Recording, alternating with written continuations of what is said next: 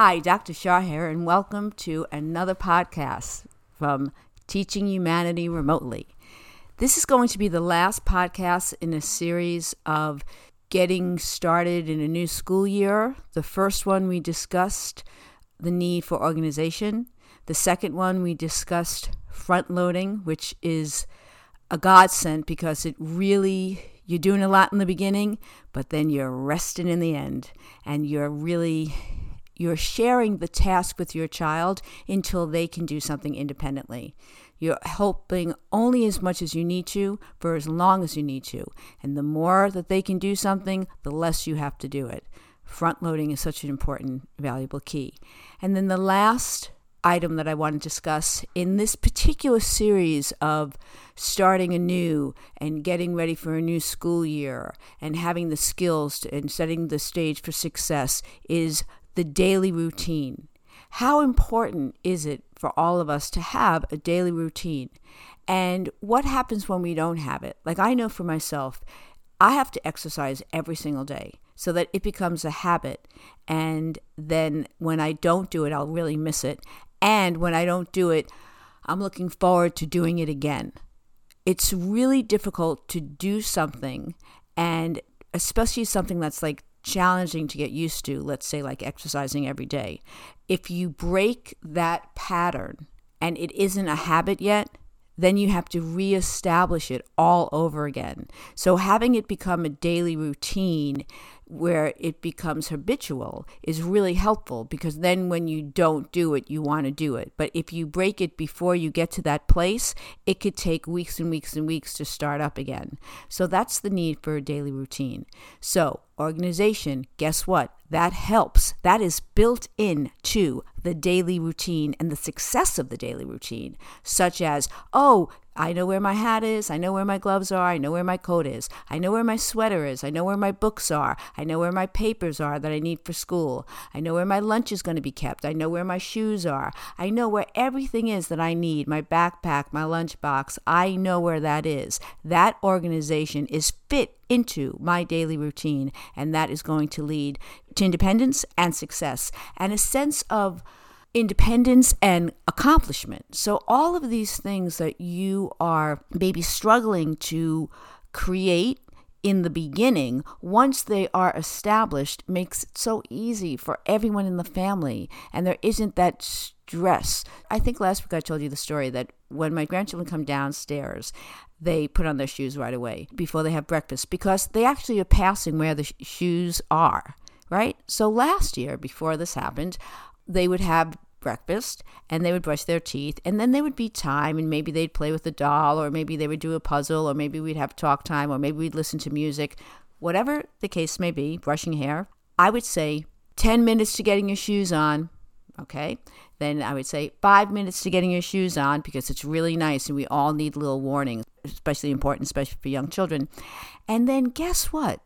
I'd be 5 or 10 minutes late because we really wouldn't get our shoes on in time, and because they'd be doing something else and they didn't want to be distracted. So I just avoided that problem. Now, I have worked with children for over 30 years, and I'm admitting to you that it took me a few months to realize what wasn't working last year and what can I do differently. And the only reason I saw what I could do differently is because one day at the beginning of this school year, I saw them go down the stairs and I thought, they're passing their shoes. We'll put them on first.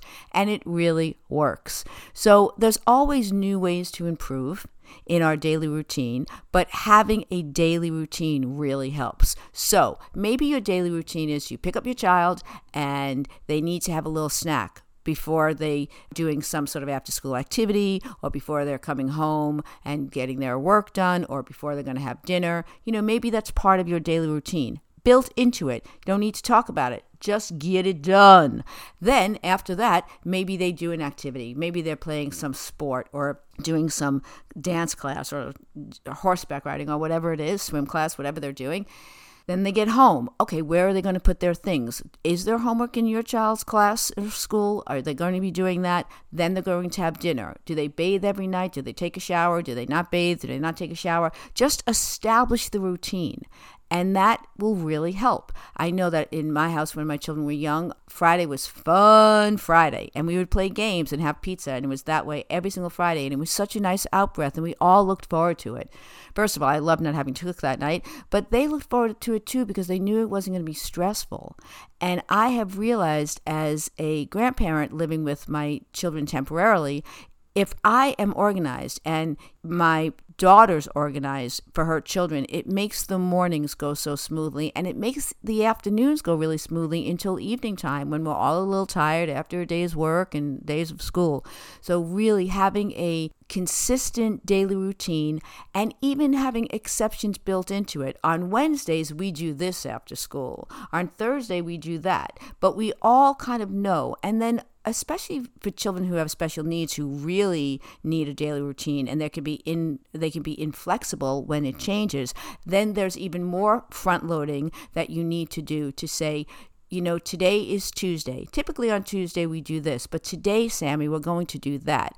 What are we going to do? And keep on saying it for a few days so that they know, because for children who really need things to be a particular way and are more inflexible, they need a kind of schedule in advance, even more importantly. But really, the reason you're doing that daily schedule, if you can look at it as like, what do you need? What do I need as a grown-up to make me have my mornings go smoothly? I like to start the day before anyone gets up. I like to make my bed. Maybe I want to meditate. Maybe I take a hot tub. Maybe I want to do a little stretching. Maybe I have a cup of coffee.